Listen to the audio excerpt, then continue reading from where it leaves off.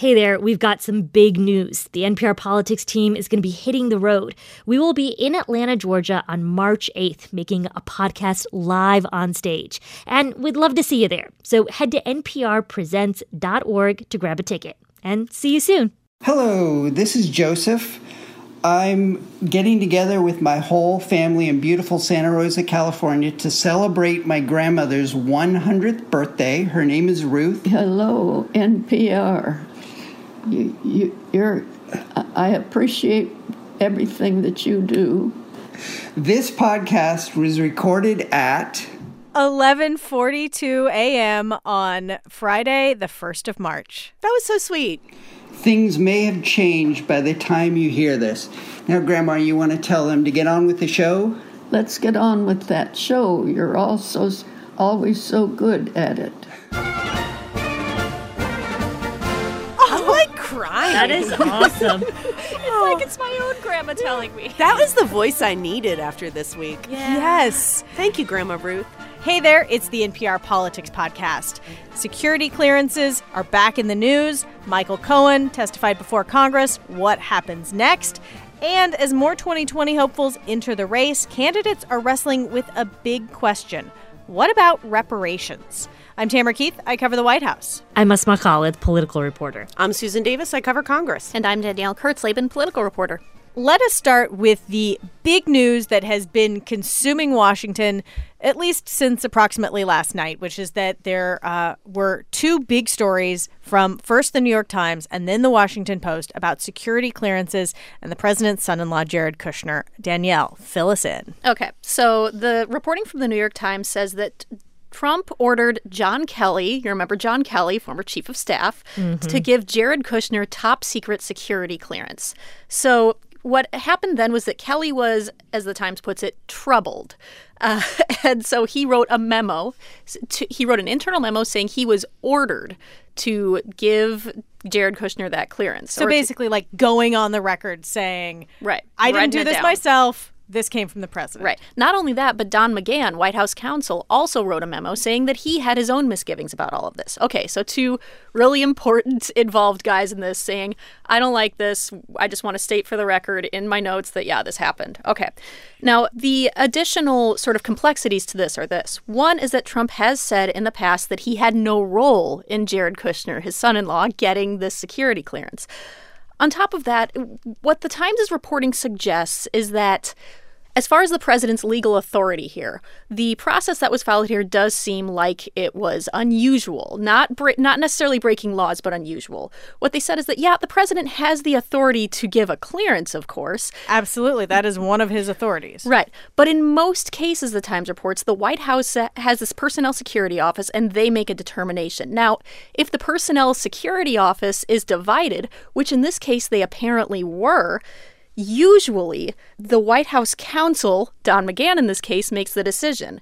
As the Times puts it, in highly unusual cases, the president weighs in and grants one himself. So what this suggests is that this just was a highly unusual case. Well, it's a highly unusual to have your son-in-law working in the White House and in charge of really sensitive, important things, including like negotiating Middle East peace, which he's been working on. But I think we should be clear, too. I don't think that the concern was purely based on like familial relationships, right? It's this idea that Jared Kushner has these business ties to foreign investors and that those could be potentially exploited. Isn't that right? Exactly. Yeah. And we should also be clear, the reporting does not say itself what exactly John Kelly or Don McGahn said in these memos, but that we do know that officials, yes, have raised these really big flags saying, yeah, Jared Kushner has these ties to foreign governments. We don't like it. And we also know that Jared Kushner in the beginning of this administration had a lot of problem with disclosures, that in the forms that he had to file with Congress and through the national security clearance process did not fully disclose contacts with foreign governments. And that was one of the things that had tripped him up, including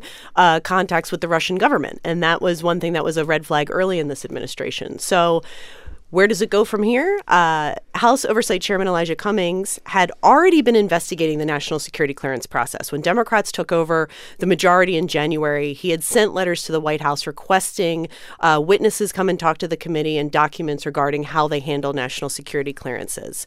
So that had already been underway. So the revelation of this report only throws a little gasoline onto that fire. And the chairman did release a letter updated today, essentially saying that the White House has, over the course of the past 5 weeks, they've been negotiating in private, but the White House has not been forthcoming. They have not offered any witnesses and they have not provided any of the documents. And he has given them an updated date of March 4th, that is this coming Monday, to say, start turning over stuff to our committee or we're going to escalate. And escalate means subpoena. That would force people to come and talk to the committee. This is what happens when elections happen. Like, when you say elections have consequences, the consequence is this is something that Elijah Cummings has cared about for a year. And now he has the power to do something about it, potentially. Or we could have the beginning of what could be a great many fights between this White House and the Democrats in the House who are looking to do oversight. Jared Kushner's in the Middle East this week meeting with foreign governments. I mean, he is actively working for the United States government overseas. And, that's a worthy of congressional oversight. So what Elijah Cummings and the oversight Democrats want to know here isn't necessarily, okay, how did this security clearance happen? It's more they want to find out what Jared Kushner's specific ties are, what the specific fears are about him. That's what they're hoping would come forward here? I think that there is a question of who raised the red flags. There's already been whistleblowers about national security clearances that have come forward to the committee that the committee has talked about. They want to know what are the process by which they vetted these national security clearances. They may not be able to be told exactly what the red flags were, but the process of who knew what and when and why were they overruled. Mm-hmm. And those are questions that they're going to want to be answered. Again, a lot of times these questions aren't always asked in public. It's important to remember that committees are allowed to meet with people in private.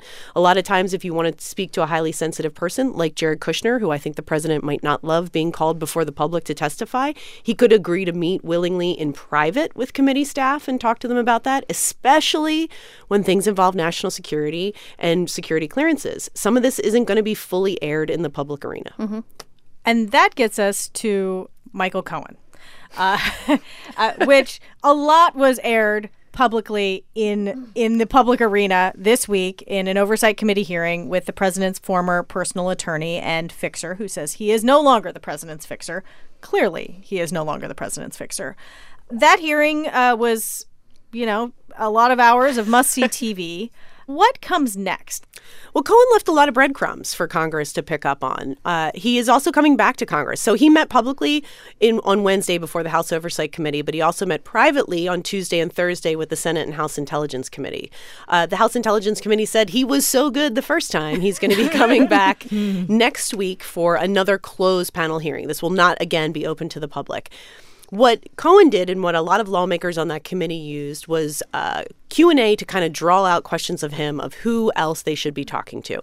And some very interesting names. And I think if you thought the Cohen hearing got a lot of attention, imagine if these names come before the committee. He did talk a lot about the president's kids. He talked about Don Jr. and Ivanka and their role in both the campaign and the family financial business. And he also talked about a man named Alan Weisselberg, who is the CFO of the Trump Organization, who is someone that he alleges was also intimately aware of the payment schemes to Stormy Daniels. So we've talked to Elijah Cummings and said, what do you think about this? And he said, he didn't say explicitly, but he basically said if they were named in that committee hearing, we're probably going to want to talk to them. Yeah. So more to come on that. And we are going to take a quick break. And when we come back, the moment from that Cohen hearing that stood out and people are still talking about today that had absolutely nothing to do with Michael Cohen. Support for this podcast and the following message come from Simply Safe Home Security, who believes fear has no place in a place like home. That's why they made a completely wireless home security system that can be self-installed in under an hour with no long-term contracts. Simply Safe's sensors are built to protect every point of access to your home. More than 3 million people have already protected their home with Simply Safe. Get free shipping and a 60-day money-back guarantee at simplysafe.com/NPRPolitics. Support for this podcast and the following message come from the Annie E. Casey Foundation, developing solutions to support strong families and communities to help ensure a brighter future for America's children. More information is available at aecf.org. When's the last time you had a really good workout? Not of your biceps, but of your brain. I'm Shankar Vedantam, host of Hidden Brain. Listen every week and flex your mind. And we're back, and we promised to talk about a moment from the Michael Cohen hearing that we could put it in the category of America and Congress is really not good at talking about race. There's a lot of work to do there still. So let's start at the beginning, which is Congressman Mark Meadows, who is a close ally of President Trump. He, during his questioning of Cohen had accused the president of being racist. Right, and of saying some really inflammatory things about African nations run by black people, all of it really quite upsetting. And so Mark Meadows set out to say, Michael Cohen, you're wrong. President Trump isn't a racist. Mr. Cohen, do you know Lynn Patton? I'm right here. Oh, yes, sir. Do you know Lynn Patton? Yes, I do. I asked Lynn to come today in her personal capacity to actually shed some light. Lynn Patton is an African-American woman who worked for the Trump Organization and now works for the Department of Housing and Urban Development. You made some very demeaning comments about the president that Ms. Patton doesn't agree with. In fact, it has to do with your claim of racism. She says that as a daughter of a man born in Birmingham, Alabama, that there is no way that she would work for an individual who was racist. And so she's just standing there. She just kind of hovered there for a while. But she's not even speaking on her own behalf. I mean, this entire exchange was so bizarre. It was like he was explaining why she was there and how she feels. So she was just standing there, but she couldn't really say anything because she wasn't called as a witness, so she could not speak at a congressional hearing. I mean, it was the I can't be racist, I have black friends excuse, right? I mean, that was what he was trying to use in a political sitting. And then to have him over her shoulder as he was doing this came up later in the hearing. Yes, it did. Congresswoman Rashida Tlaib, the freshman Democrat from Michigan, just decided to talk about it. Just to make a note, Mr. Chairman, just because someone has a person of color, a black person working for them, does not mean they aren't racist. And it is insensitive that some would even say it's the fact that someone would actually use a prop, a black woman, in this chamber, in this committee, is alone racist in itself. Donald Trump is setting a precedent. Mr. Chairman, I ask that her words be taken down. Donald Trump is setting a precedent. I reclaim my time. Mr. Chairman. Trump is setting a precedent. Mr. Chairman. That the highest office can So be Meadows immediately Chairman, bristles at the idea that he's being called a racist, which to me was just so interesting because it again brings up this question we've been hearing again and again. I feel like we've been hearing and talking about this so much ever since the 2016 campaign, which is the idea that people are so uncomfortable with being labeled a racist or by something being racist versus the actual act itself. Right. And it's sort of been an ongoing conversation, I would say, we've been hearing amongst Democrats and Republicans that's kind of been exploding ever since the 2016 election. And speaking of what Sue was saying, I can't be a racist, I have black friends, then Mark Meadows used a version of that defense for himself, saying, listen, I have nieces and nephews of color, I believe is the phrase he used. Yes, family members. Mr. Chairman, there's nothing more personal to me than my relationship. My nieces and nephews are people of color. Not many people know that. You know that, Mr. Chairman. And to indicate that I asked someone who is a personal friend of the Trump family, who has worked for him, who knows this particular individual, that she's coming in to be a prop, it's racist to suggest that I ask her to come in here for that reason.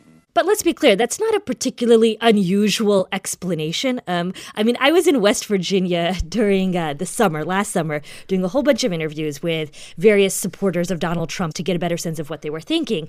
And so I'm talking to this guy in southern West Virginia, kind of coal country, and we're talking all about Donald Trump. And out of absolutely nowhere, that had nothing to do with the context of our interview, he pulls up a video on his cell phone to show me his black grandson playing basketball. And I was just so confused. I was like, we were not even talking about your black grandson. Where did this come up talking about Donald Trump? It is a classic way that people want to, I think, make other folks, particularly folks of color, feel comfortable to say, like, hey, this is a safe space. I can't be racist because look at my son or my grandson or my niece or my nephew. I mean, look, I don't want to get into Mark Meadows' head, but it's not a particularly, like, novel explanation. Well, this also could have really escalated. And the thing that happened to de-escalate it is the chairman, Elijah Cummings, sort of steps in to mediate this situation. Right. And let's just say Elijah Cummings is black. And a very prominent member of the Congress, a very respected member of the Congress, and as he often likes to note, the descendant of sharecroppers. If there's anyone who is sensitive with regard to race, it's me. Son of former sharecroppers that were basically slaves. So I get it. I listened very carefully to Ms. Tlaib, and I think, and I don't want to, I'm not going to put words in her mouth, but I think she said that she was not calling you a racist. And I thought that we could clarify that.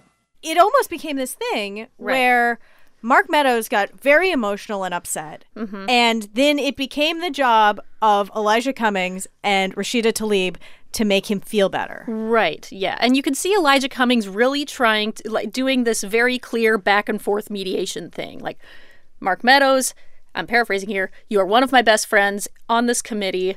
I respect you, et cetera, et cetera. Ms. Tlaib, were you calling him a racist, or were you saying that his action was racist? And then there's a certain amount of, like, splitting hairs that happens. He sort of ends up smoothing it over in a not perfect way, but a way that allows things to move on.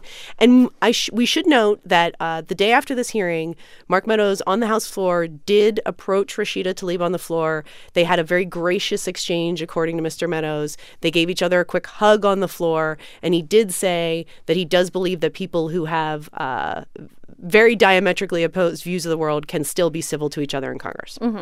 But what this exposes to me is kind of the fissures, you could say, that are erupting around race in our political system. And you cannot, I would argue, like, it will be impossible to talk about the 2020 election without actually talking a lot about some of these tensions around race. It is exploded. And many people talked about what happened in the 2016 election. You know, I've made the argument again and again that I think Donald Trump he highlighted some of our, like, pre-existing conditions in society. I don't think he necessarily created them. But what we're seeing now, especially with some of these new freshman reps in Congress, is like a willingness to to fight back, I would say, on some of these racial issues that maybe we didn't always see from some of the elder statesmen within the Democratic Party. And on the right, you know, I was listening to Rush Limbaugh yesterday, and, you know, he didn't want to talk about North Korea. He wanted to talk about Rashida Tlaib and how she was the real racist. But here's the thing about that, right? Like, it does expose one very, to me, like, you cannot debate this truth that the Republican Party has a problem with minorities. So Rush Limbaugh, you know, saying Rashida Tlaib is the real racist is just like, you know, given the shovel and keep digging that hole, Republican Party. Like, you do not have a brand right now that the super majority of blacks and Latinos look at this party and view it as having racist sentiments. So race is clearly going to be something that continues to flare up in the 2020 cycle and beyond. One thing that Democratic candidates have started talking about or have been asked about recently is something called reparations. Danielle, can you describe what that is? All right. So reparations, broadly defined, it is the idea that groups that have been hurt by discriminatory policy, discriminatory official practices of the United States in the past deserve some sort of compensation, but not just compensation. This is critical. Proponents of reparations also say it's also about acknowledging the wrong done, figuring out what is necessary to compensate the wrong done, and having some sort of a reconciliation process to be able to move forward. So often when we say reparations today in the U.S., we are talking about slavery.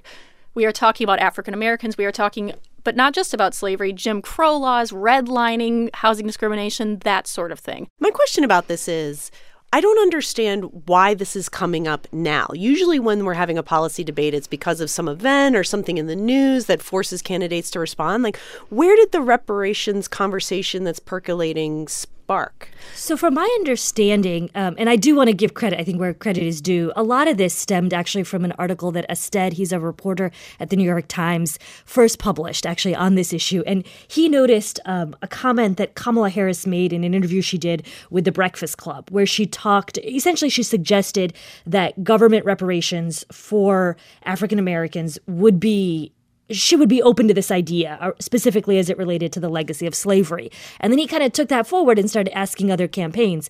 I would make the argument that, in the world of campaign reporting, it's not particularly diverse. And Asted noticed something that a lot of other people heard in that interview and didn't necessarily jump on. So reparations has been a conversation, at least percolating to some degree, for quite a while in the United States. It comes up every so often. But, for example, representatives have brought forth a bill to study reparations and to at least start the process.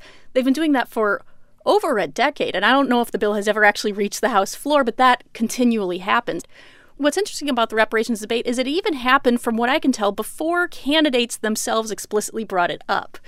Late last year, Cory Booker put forth this policy that the shorthand is baby bonds. The idea is you give $1,000 to every baby born in the United States, and then based on how much money their family makes, you give them either a lot of money every year in that account or a little bit of money in that account. Now, what a couple of outlets took from this, the New Yorker and Slate among them, was they ran with this and they said, this is as close as we're going to come to reparations. And I don't know if that's what started the conversation, but especially the New Yorker article definitely got people talking more about this. Isn't there also something of a grassroots movement that is trying to put this on the agenda and get candidates to talk about it and get people talking about it? It is a policy that we should point out. I mean, it has never been mainstream in the Democratic Party. You don't have Barack Obama, Hillary Clinton having been supporters of this. And I would say that this cycle, though, we're hearing a lot of things from Democrats that we did not hear even 4 years ago. True. That there's kind of a unanimous consensus. Barack Obama was never talking about reparations. This is entirely true, but except there's something important. It's still not mainstream. But it's also really reflective to me of a Democratic Party and a presidential field that really has run to the left, as we've talked about Medicare for All and free college. Reparations is an idea that I think not that long ago, 4 years ago in the 2016 campaign, if Hillary Clinton had been talking about reparations, it would have been would have been seen as this really radical idea. And now it is like at least even saying the word, right? Like just even talking about reparations is now become something that all of the leading contenders for the nomination, or many of the leading contenders for the nomination, are very willfully and encouragingly saying, like, yes, I support it. But this is the thing. They're either saying, for example, Booker, Kamala Harris, Elizabeth Warren, they have said, I support it. But then there's and Julian Castro as well. Right, Julian Castro as well. But then Bernie Sanders, for example, has not said he supports it, but he has ended up doing a similar sort of spin to Booker and Harris, for example, saying, my policies would ameliorate inequality in America. And the act of ameliorating inequality de facto would help disadvantaged minorities like blacks and Latinos much more than they would help white people. Therefore, you would have some sort of lessening of the racial wealth gap. So I just think that the big takeaway from the reparations conversation to me is that if you're a Democratic contender this cycle, it's really impossible to not talk about issues of racial justice and race-conscious legislation. And we're seeing that across the board from candidates. Even when they're in Iowa and New Hampshire, they're talking about like income inequality and specifically how it affects African Americans more than it affects others. And that, to me, tonally feels kind of different than what we might have heard 8 years ago. There's just a real conscious effort to talk about some of these issues. All right, we are going to take a quick break. And when we come back, can't let it go. Support for this podcast and the following message come from the Walton Family Foundation, where opportunity takes root. More information is available at waltonfamilyfoundation.org. Support for this NPR podcast and the following message come from the Ford Foundation, working with visionaries on the front lines of social change worldwide to address inequality in all its forms. Learn more at fordfoundation.org. Ladies and gentlemen, it is Jobs Friday. Find out how the labor market changed this past month at the Indicator podcast from Planet Money on NPR One or wherever you get your podcasts. And we're back, and it is time to end the show the way we do every week with Can't Let It Go, where we talk about the things we just can't stop thinking about, politics or otherwise. Sue, what can't you let go of? The thing I can't let go of this week is the hallway pizza guy. Oh my God! Which I know what you're talking about, but there's no way anybody else knows what you're talking about. No, I think a lot of people know what I'm talking about because it happened during the Michael Cohen hearing, which was the subject of a lot of television attention. In case you did not pay attention to any of this week, during the Michael Cohen hearing, there was a break. And during the break, as all the TV people do, they go to their TV correspondents. And on the CBS coverage, correspondent Ed O'Keefe's on air, and over his shoulder, you see this young guy kind of like enthusiastically walk up behind him and like rip open a pizza box and start like shoving pizza in his face. And you can see it happen. You can't hear it, but clearly somebody off camera says to him like, dude, you're in the shot. And he like looks up from his pizza and looks like dead-eyed into the camera, has this like moment of terror, and then like runs off of the thing. So somebody captured this moment, you know, because the internet is amazing, and tweeted it out. And it's just like the gif of him like looking up and realizing the TV, seeing him and running off. Of course, he became a gif. He went viral on Twitter. And Pizza was the brand of pizza that he was eating, which I was wondering about that. And Pizza? And Pizza, like ampersand pizza. Yeah. I don't know if it's a national chain or a DC chain, but there's one in the Rayburn building where the hearing was taking place. So And Pizza immediately makes this image, their Twitter like profile, their background. Oh my God. They start tweeting about it. Someone set up a GoFundMe to get this kid more pizza. He was finally identified. He did a Reddit Ask Me Anything about my the God. pizza guy.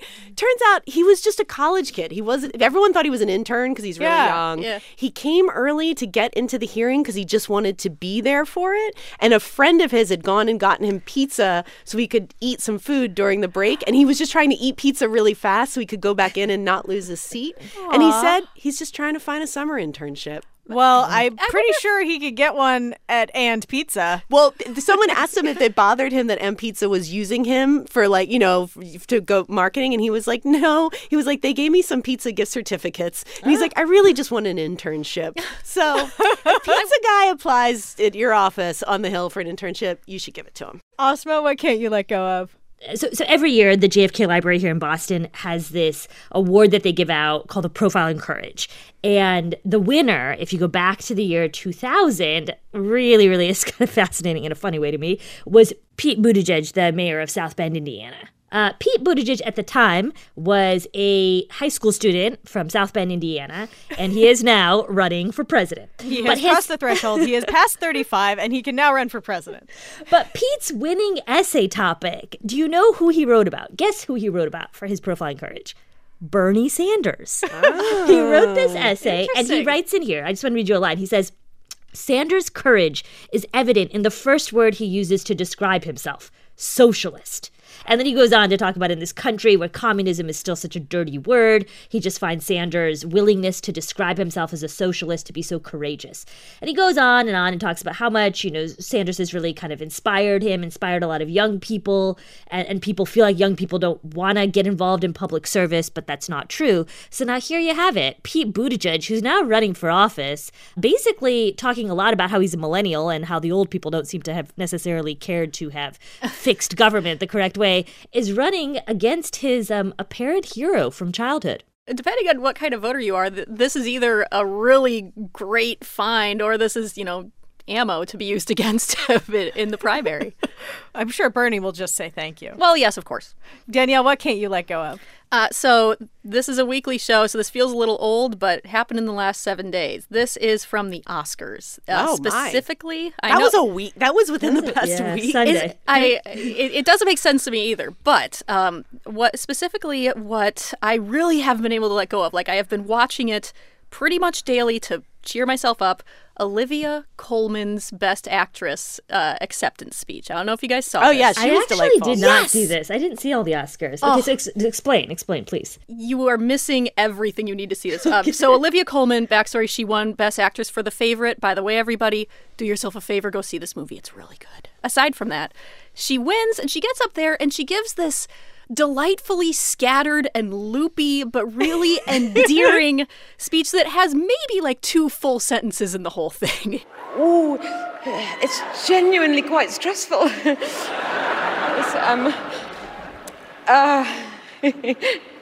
This is hilarious. Can't ask. So from here, she just weaves in and out of a whole bunch of things. Like she references her kids and says, my kids who are watching, but maybe you're not. So I don't know. My kids who are at home and watching. Look. Well, if you're not, then well done. But I sort of hope you are. This is not going to happen again. And I used to be a maid. I loved that job. And then my husband, he's going to cry. And they cut to him and he kind of shakes his head. And then, but also the thing that I was working on a piece this week with my editor, Arnie Seipel, and we were trying to come up with a kicker for it. And we couldn't. We were struggling to sort of end the piece. And then I suggested, in the future, when one cannot end a piece, you should just end it the way Olivia Colman ended this speech, which is to kind of stammer and go, Oh, thank you so much. Lady Gaga. Wait, is that what she really did? Yes. She kind of ends, and then she sort of apparently sees Lady Gaga out of the corner of her eye, and her speech ends with her just saying, Lady Gaga, and then walking away. Actually. So from now on, I'm going to end my pieces not with Danielle Kurtzleben, NPR News, but... No, you have to just end it. Lady Gaga! Lady Gaga! Danielle Kurtzleben, NPR News. I'm not going to let this go for a while. I loved it. And I'm going to say, this is the most perfect segue ever to my Can't Let It Go. Lady Gaga! Lady Gaga! Wait, for real? Yes. So the thing is, I did not watch the Oscars. And yet this week, I can't stop reading about the Lady Gaga and Bradley Cooper performance, right. Ooh, which yeah. I have not yet seen because it's been a busy week. So I was just thinking we could watch it together. Ooh. Tell me something, girl. Are you happy in this modern world? Or do you need more?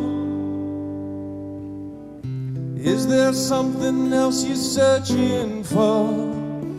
I thought it was awkward. I know it's supposed to be like smoldery chemistry, but it made me feel like physically uncomfortable watching it in real time. I am 1,000% with you. Like, it was just forced. I don't know. Yeah, I didn't come away from this thinking like, look at the they're love dating. I between came away those from two. this being like, Oh, wait, hold on. Here's the part. Here we go. Oh, they're like, their little heads are up next to each other. and their eyes are closed. Well, all of this is about, like, microphone. throughout the course of the filming of this and the promotion and the award season, like, there's always been this rumor that these two are dating, or maybe dating, or have chemistry, or is it real? Like, does it come beyond the screen? And then this happened. Everything blew up, and it was like, oh my God, their faces were touching, and they were so in love. They're on stage. She also called off her engagement a week before the Oscars. Right. Oh, I missed that. Yeah, no, there was a lot. So, turns out that boomlet lasted like 48 hours because then she went on Jimmy Kimmel and was like, yeah, about that love thing. Yes. People saw love, and guess what? That's what we wanted you to see. Yes. This is a love song, Shallow. The movie A Star Is Born, it's a love story. We worked so hard. We worked all week on that performance. It's okay. They don't need to be in love. Right. They were acting. They're just proving what excellent actors they are. Look, I have no reason to disbelieve Lady Gaga. I will take her at her word. But I will also note, this is always what celebrities say when they're secretly falling in love. Exactly. So stay tuned. This was Angelina and Brad and Mr. and Mrs. Smith, where they were like, no, we just want great chemistry on screen. We all know how that ended. Well, kind of messy, actually. All right, that is a wrap for today. We will be back as soon as there's news that you need to know about. Until then, a reminder, we are headed to Atlanta next Friday, March 8th, to record a podcast live on stage. Head to nprpresents.org to grab a ticket. We can't wait to see you there. I'm looking forward to it. And I'm Tamara Keith. I cover the White House. I'm Asma Khalid, political reporter. I'm Susan Davis. I cover Congress. And I'm Danielle Kurtzleben, political reporter. And thank you for listening to the NPR Politics Podcast.